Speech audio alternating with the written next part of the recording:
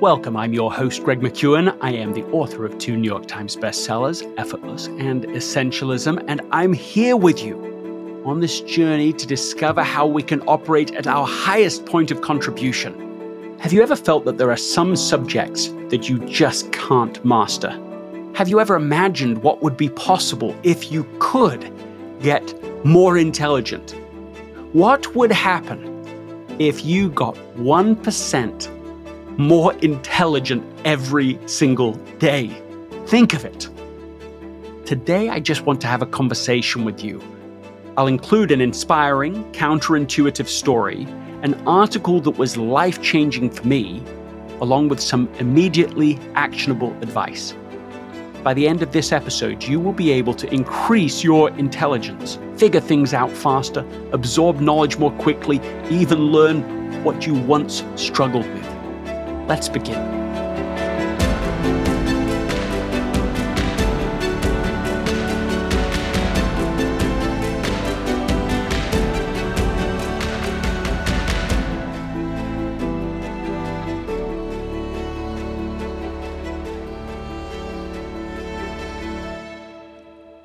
And remember to teach the ideas in this podcast to someone else within the next 24 to 48 hours of listening. This episode is sponsored by Shopify. Selling a little or a lot. Shopify helps you do your thing however you cha-ching. Shopify is the global commerce platform that helps you sell at every stage of your business. From the launch your online shop stage to the first real life store stage, all the way to the did we just hit 1 million orders stage. Shopify's there to help you grow. So whether you're selling scented soap or offering outdoor outfits, Shopify helps you sell everywhere.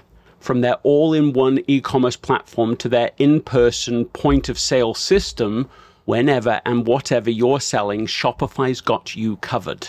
Shopify helps turn browsers into buyers with the internet's best converting checkout, 15% better on average compared to other leading commerce platforms. So sell more with less effort, thanks to Shopify Magic, which is your AI-powered all-star.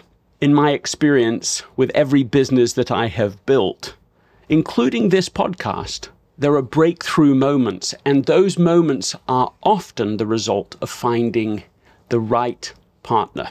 And I think that's a way to think about Shopify, because no matter how big you want to grow, Shopify gives you everything you need to take control and take your business to the next level. Sign up for a $1 per month trial period at shopify.com/Greg, all lowercase. Go to shopify.com/Greg now to grow your business, no matter what stage you're in. Shopify.com/Greg.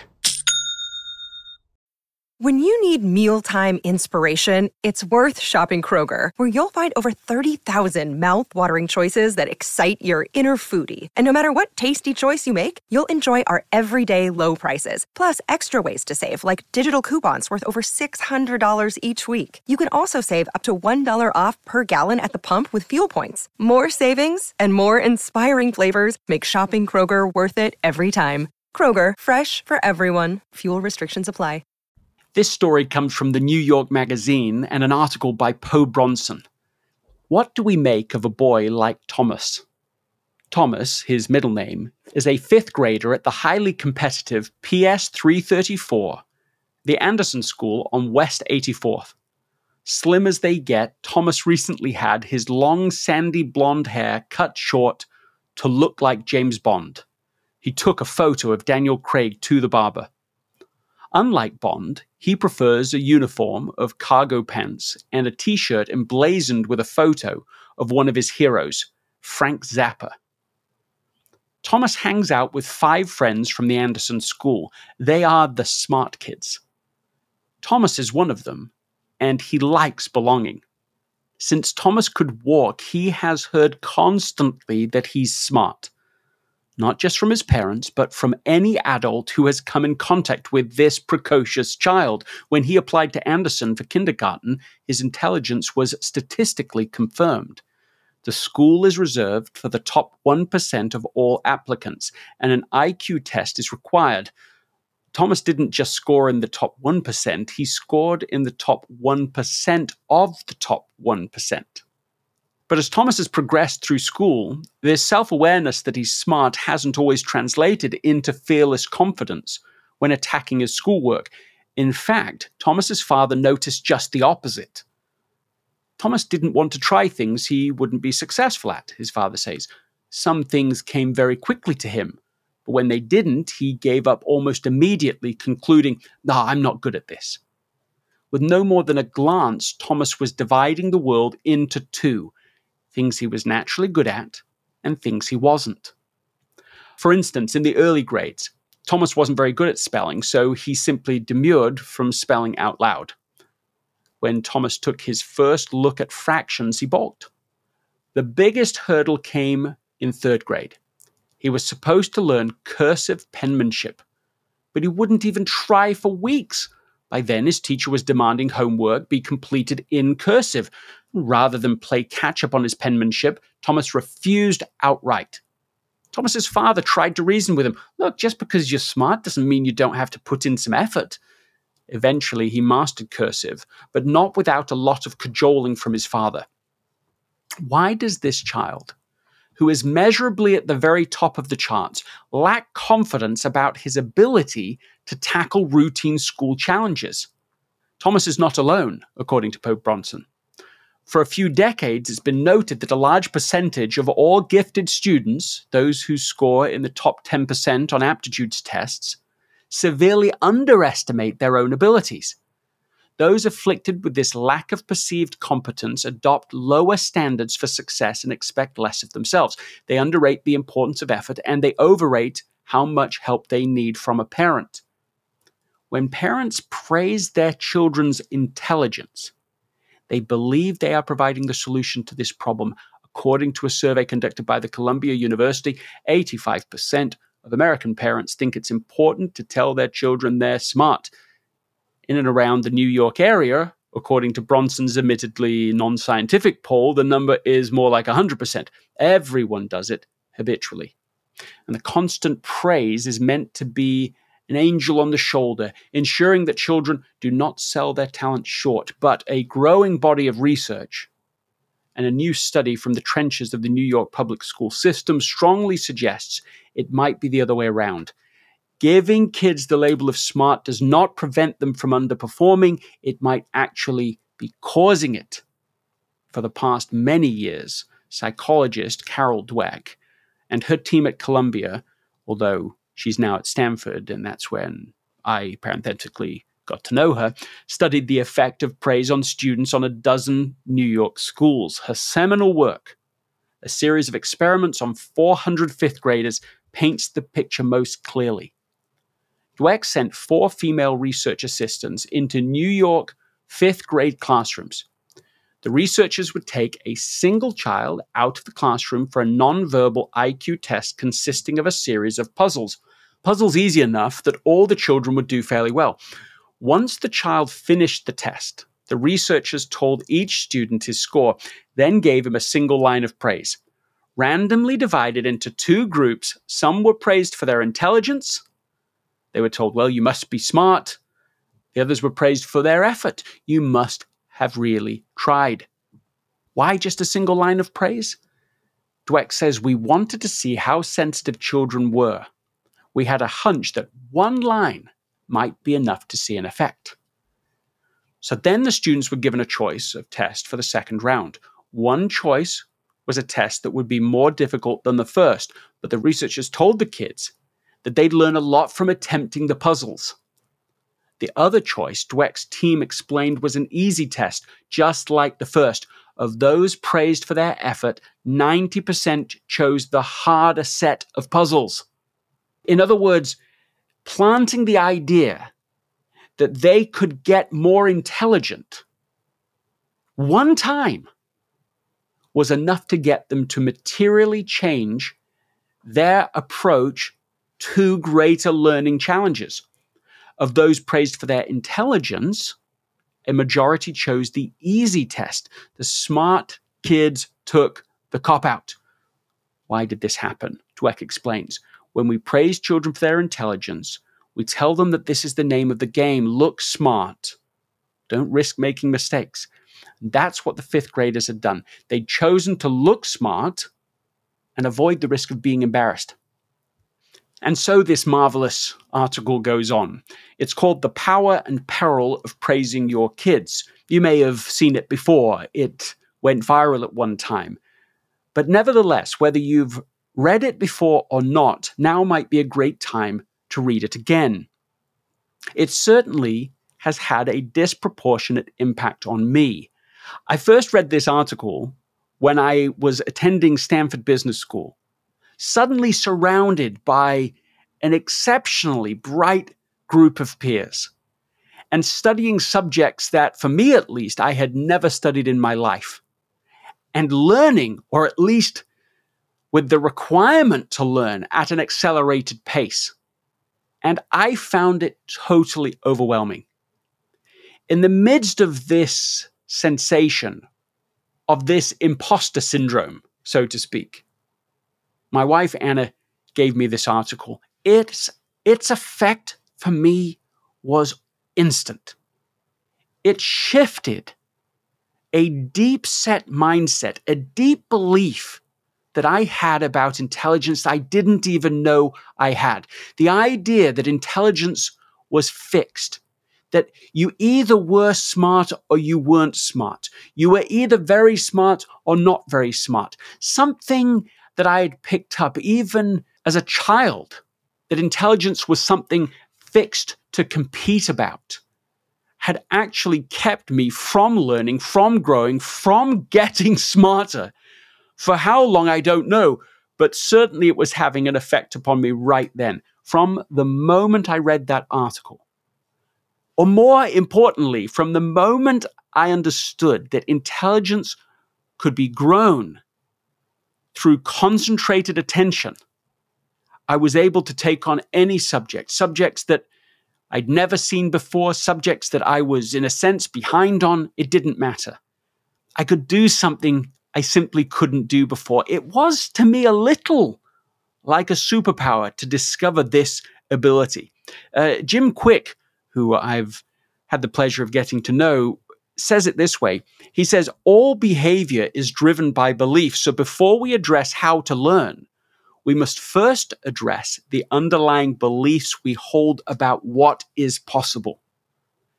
If you believe that IQ is fixed, you behave in such a way that reinforces that belief.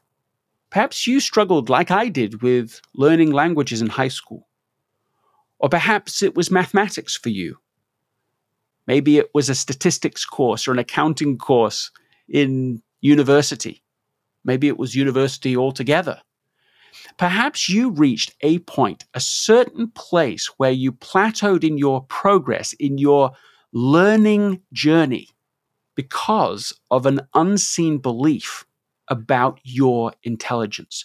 I have coached people like this, that I was coaching, and in every way, when he spoke with me, he was so capable, so alert. He comprehended immediately the concepts and ideas we were discussing. I thought, I'm really speaking to somebody who gets it. But when I talked to him about his formal educational experience, he had not performed up to the standards that certainly I would have expected him to.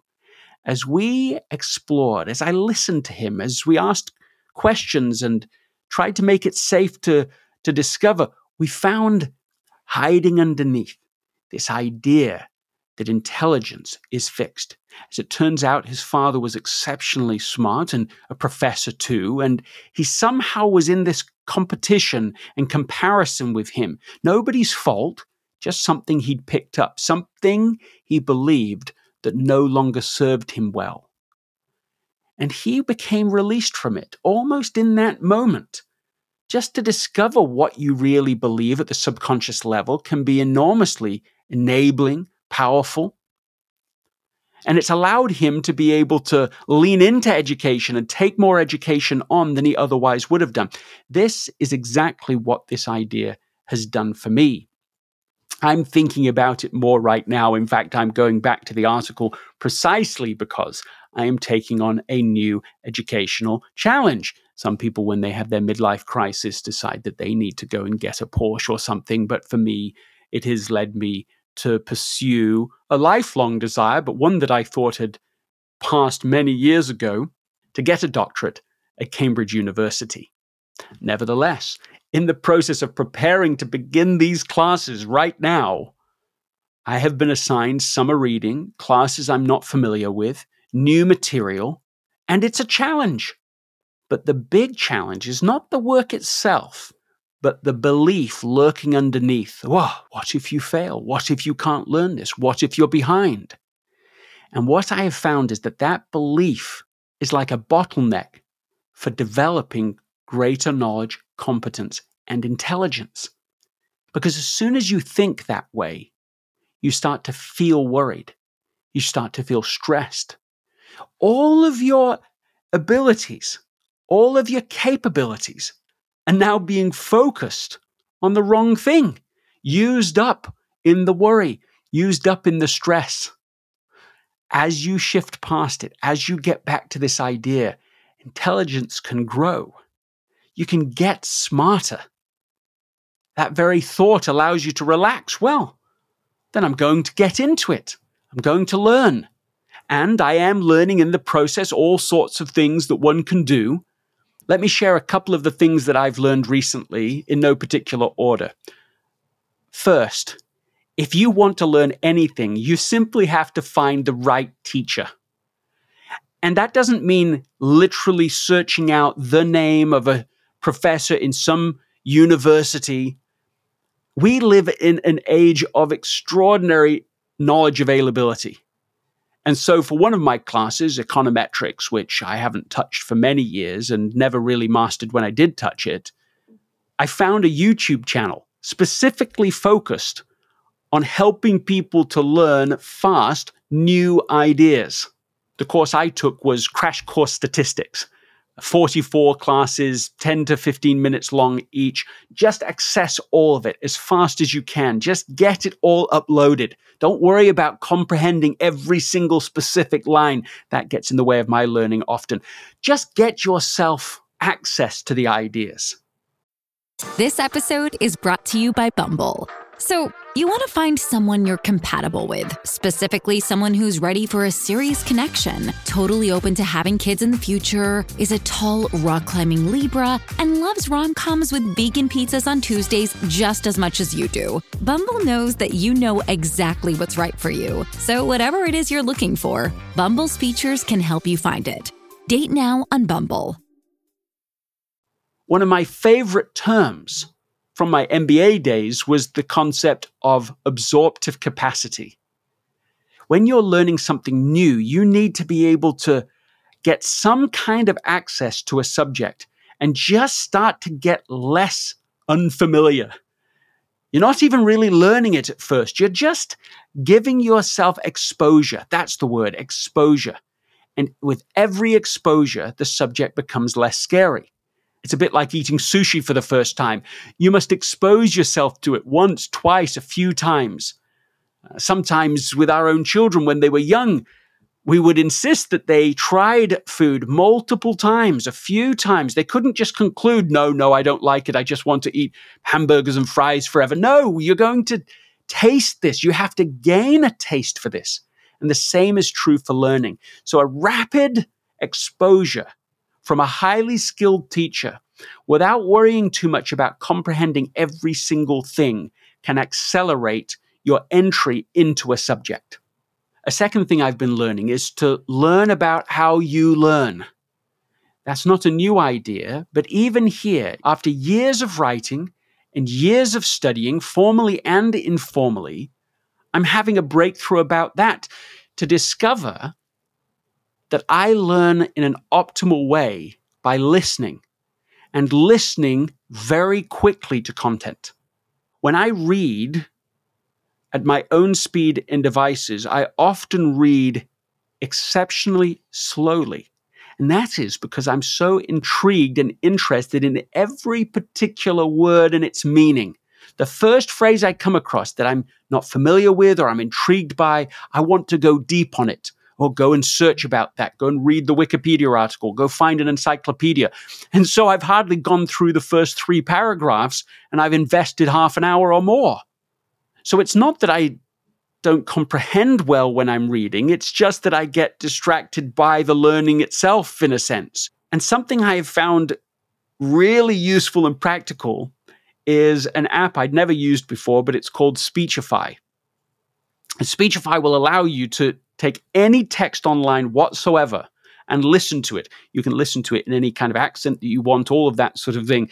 And it still sounds a little computerized when you're listening to it, but it's really not too bad. And so again, when you're dealing with new subjects and you just want to install, like, let's call it release 1 of your comprehension of new content, being able to just have somebody read it to you at a fast pace so that you get exposure to it is proving enormously helpful for me. So within all of that is actionable advice. First, work on your mindset. Even say it to yourself explicitly. You can become more intelligent by focusing on this subject. Think of what that means. There's an article called simply A Collection of Definitions of Intelligence. In it, the researchers identify, if I remember right, 50 different definitions across many different academic disciplines. But just by any definition, think of what it means if you could increase these abilities. The capacity to acquire and apply knowledge. Imagine if you could increase your capacity to do that. What about the ability to learn, understand, and make judgments or have opinions that are based on reason? What if you could increase your ability to learn, to understand? And Carter World English Dictionary defines it this way: the ability to learn facts and skills and apply them, especially when this ability is highly developed. What would it be if you could have an even higher developed ability to learn facts and skills and apply them? The World Book Encyclopedia says the ability to adapt to the environment. What if you could do that better? To adapt faster and more intelligently, to figure things out, whatever you're dealing with. The ability to learn and understand or deal with problems. What would happen if you could increase that ability?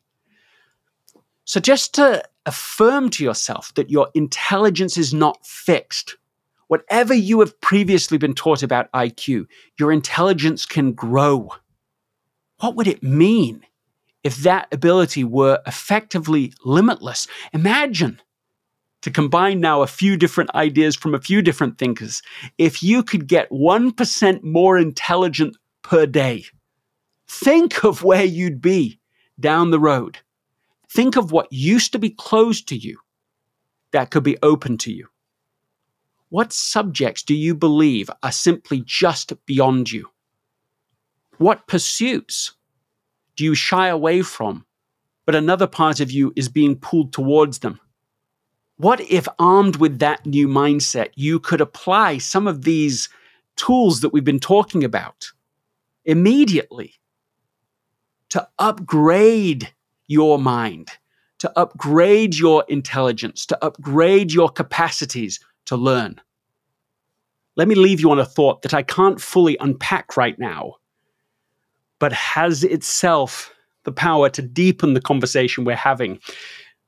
This is from John Taylor Gatto in a book called The Underground History of American Education, in which, in his author's note, he observes the following: the shocking possibility that dumb people don't exist in sufficient numbers to warrant the millions of careers devoted to tending them will seem incredible to you. Yet that is my central proposition. The mass dumbness which justifies official schooling first had to be dreamed of. It isn't real. Let me try to connect the dots there. It may just be that your beliefs about your intelligence, how much you have, in what areas, and whether it's fixed or can grow, grows out of an assumption buried so deeply into the educational institutions that you have gone through that you didn't even notice that was being shared with you? What if the beliefs you have about your limitations just aren't real? Gatto goes on in this way. He says, our official assumptions about the nature of modern childhood are dead wrong. Children allowed to take responsibility and given a serious part in the larger world are always superior to those merely permitted to play and be passive. At the age of 12, Admiral Farragut got his first command. I was in 5th grade, he says, when I learned of this. Had Farragut gone to my school, he would have been in 7th. So put these together and see what it doesn't mean for you. What would happen if you really believed that your intelligence could grow? What would happen if you really believed that these subjects you've struggled with in the past could be resolved by changing the mindset and then finding better ways uniquely for you to learn what you want to understand faster than before? Whether that's from finding the right online YouTube teacher that's specifically targeted to the way that you learn, or whether it's discovering a particular mechanism of learning, as in with Speechify that I've been talking about, or in some other mechanism. For my part, I want this to be true. I need this to be true because I want to discover a higher point of contribution. And I am sure as I can be, that you have a higher contribution inside of you. If you found value in this episode, please write a review on Apple Podcasts. The first 3 people to write a review of this episode will receive free access to the Essentialism Academy. For more details, go to essentialism.com/podcast promo.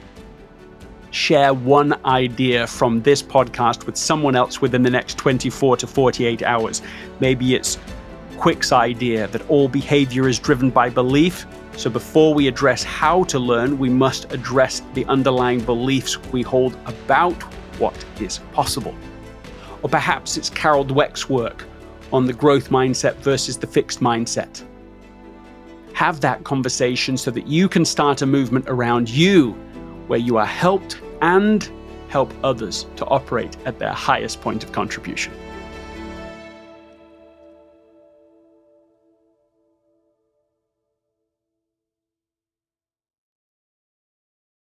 This episode is brought to you by the Yap Media Podcast Network. I'm Hala Taha, CEO of the award-winning digital media empire, Yap Media, and host of Yap Young and Profiting Podcast, a #1 entrepreneurship and self-improvement podcast where you can listen, learn, and profit. On Young and Profiting Podcast, I interview the brightest minds in the world, and I turn their wisdom into actionable advice that you can use in your daily life. Each week, we dive into a new topic like the art of side hustles, how to level up your influence and persuasion, and goal setting. I interview A-list guests on Young and Profiting. I've got the best guests, like the world's #1 negotiation expert, Chris Voss, Shark Damon John, serial entrepreneurs Alex and Layla Hermosi, and even movie stars like Matthew McConaughey. There's absolutely no fluff on my podcast, and that's on purpose. Every episode is jam-packed with advice that's going to push your life forward. I do my research, I get straight to the point, and I take things really seriously, which is why I'm known as the podcast princess and how I became one of the top podcasters in the world in less than 5 years. Young and Profiting Podcast is for all ages. Don't let the name fool you. It's an advanced show. As long as you want to learn and level up, you will be forever young. So join Podcast Royalty and subscribe to Young and Profiting Podcast, or YAP, like it's often called by my YAP fam, on Apple, Spotify, CastBox, or wherever you listen to your podcasts.